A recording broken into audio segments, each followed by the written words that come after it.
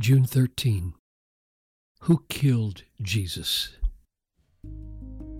He who did not spare his own son, but gave him up for us all, how will he not with him graciously give us all things?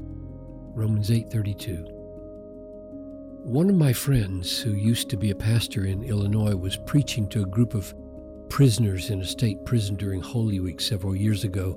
At one point in his message, he paused and asked the men if they knew who killed Jesus. Some said the soldiers did, some said the Jews did, some said Pilate. After there was silence, my friend said simply, his father killed him. That's what the first half of Romans 8:32 says. God did not spare his own son, but handed him over to death. This Jesus was delivered up according to the definite plan and foreknowledge of God, Acts 2:23. Isaiah 53 puts it even more bluntly. We esteemed him stricken, smitten by God. It was the will of the Lord to crush him. He, his Father, has put him to grief, Isaiah 53:4 and 10. Or, as Romans 3:25 says, God put him forward as a propitiation by his blood.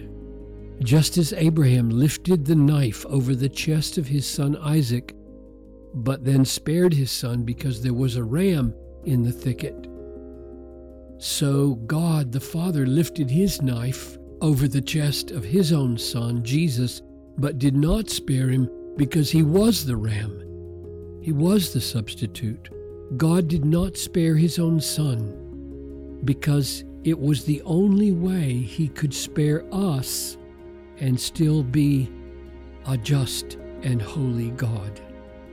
The guilt of our transgressions, the punishment of our iniquities, the curse of our sin would have brought us inescapably to the destruction of hell. But God did not spare his own son. He gave him up to be pierced for our transgressions and crushed for our iniquities and crucified for our sins.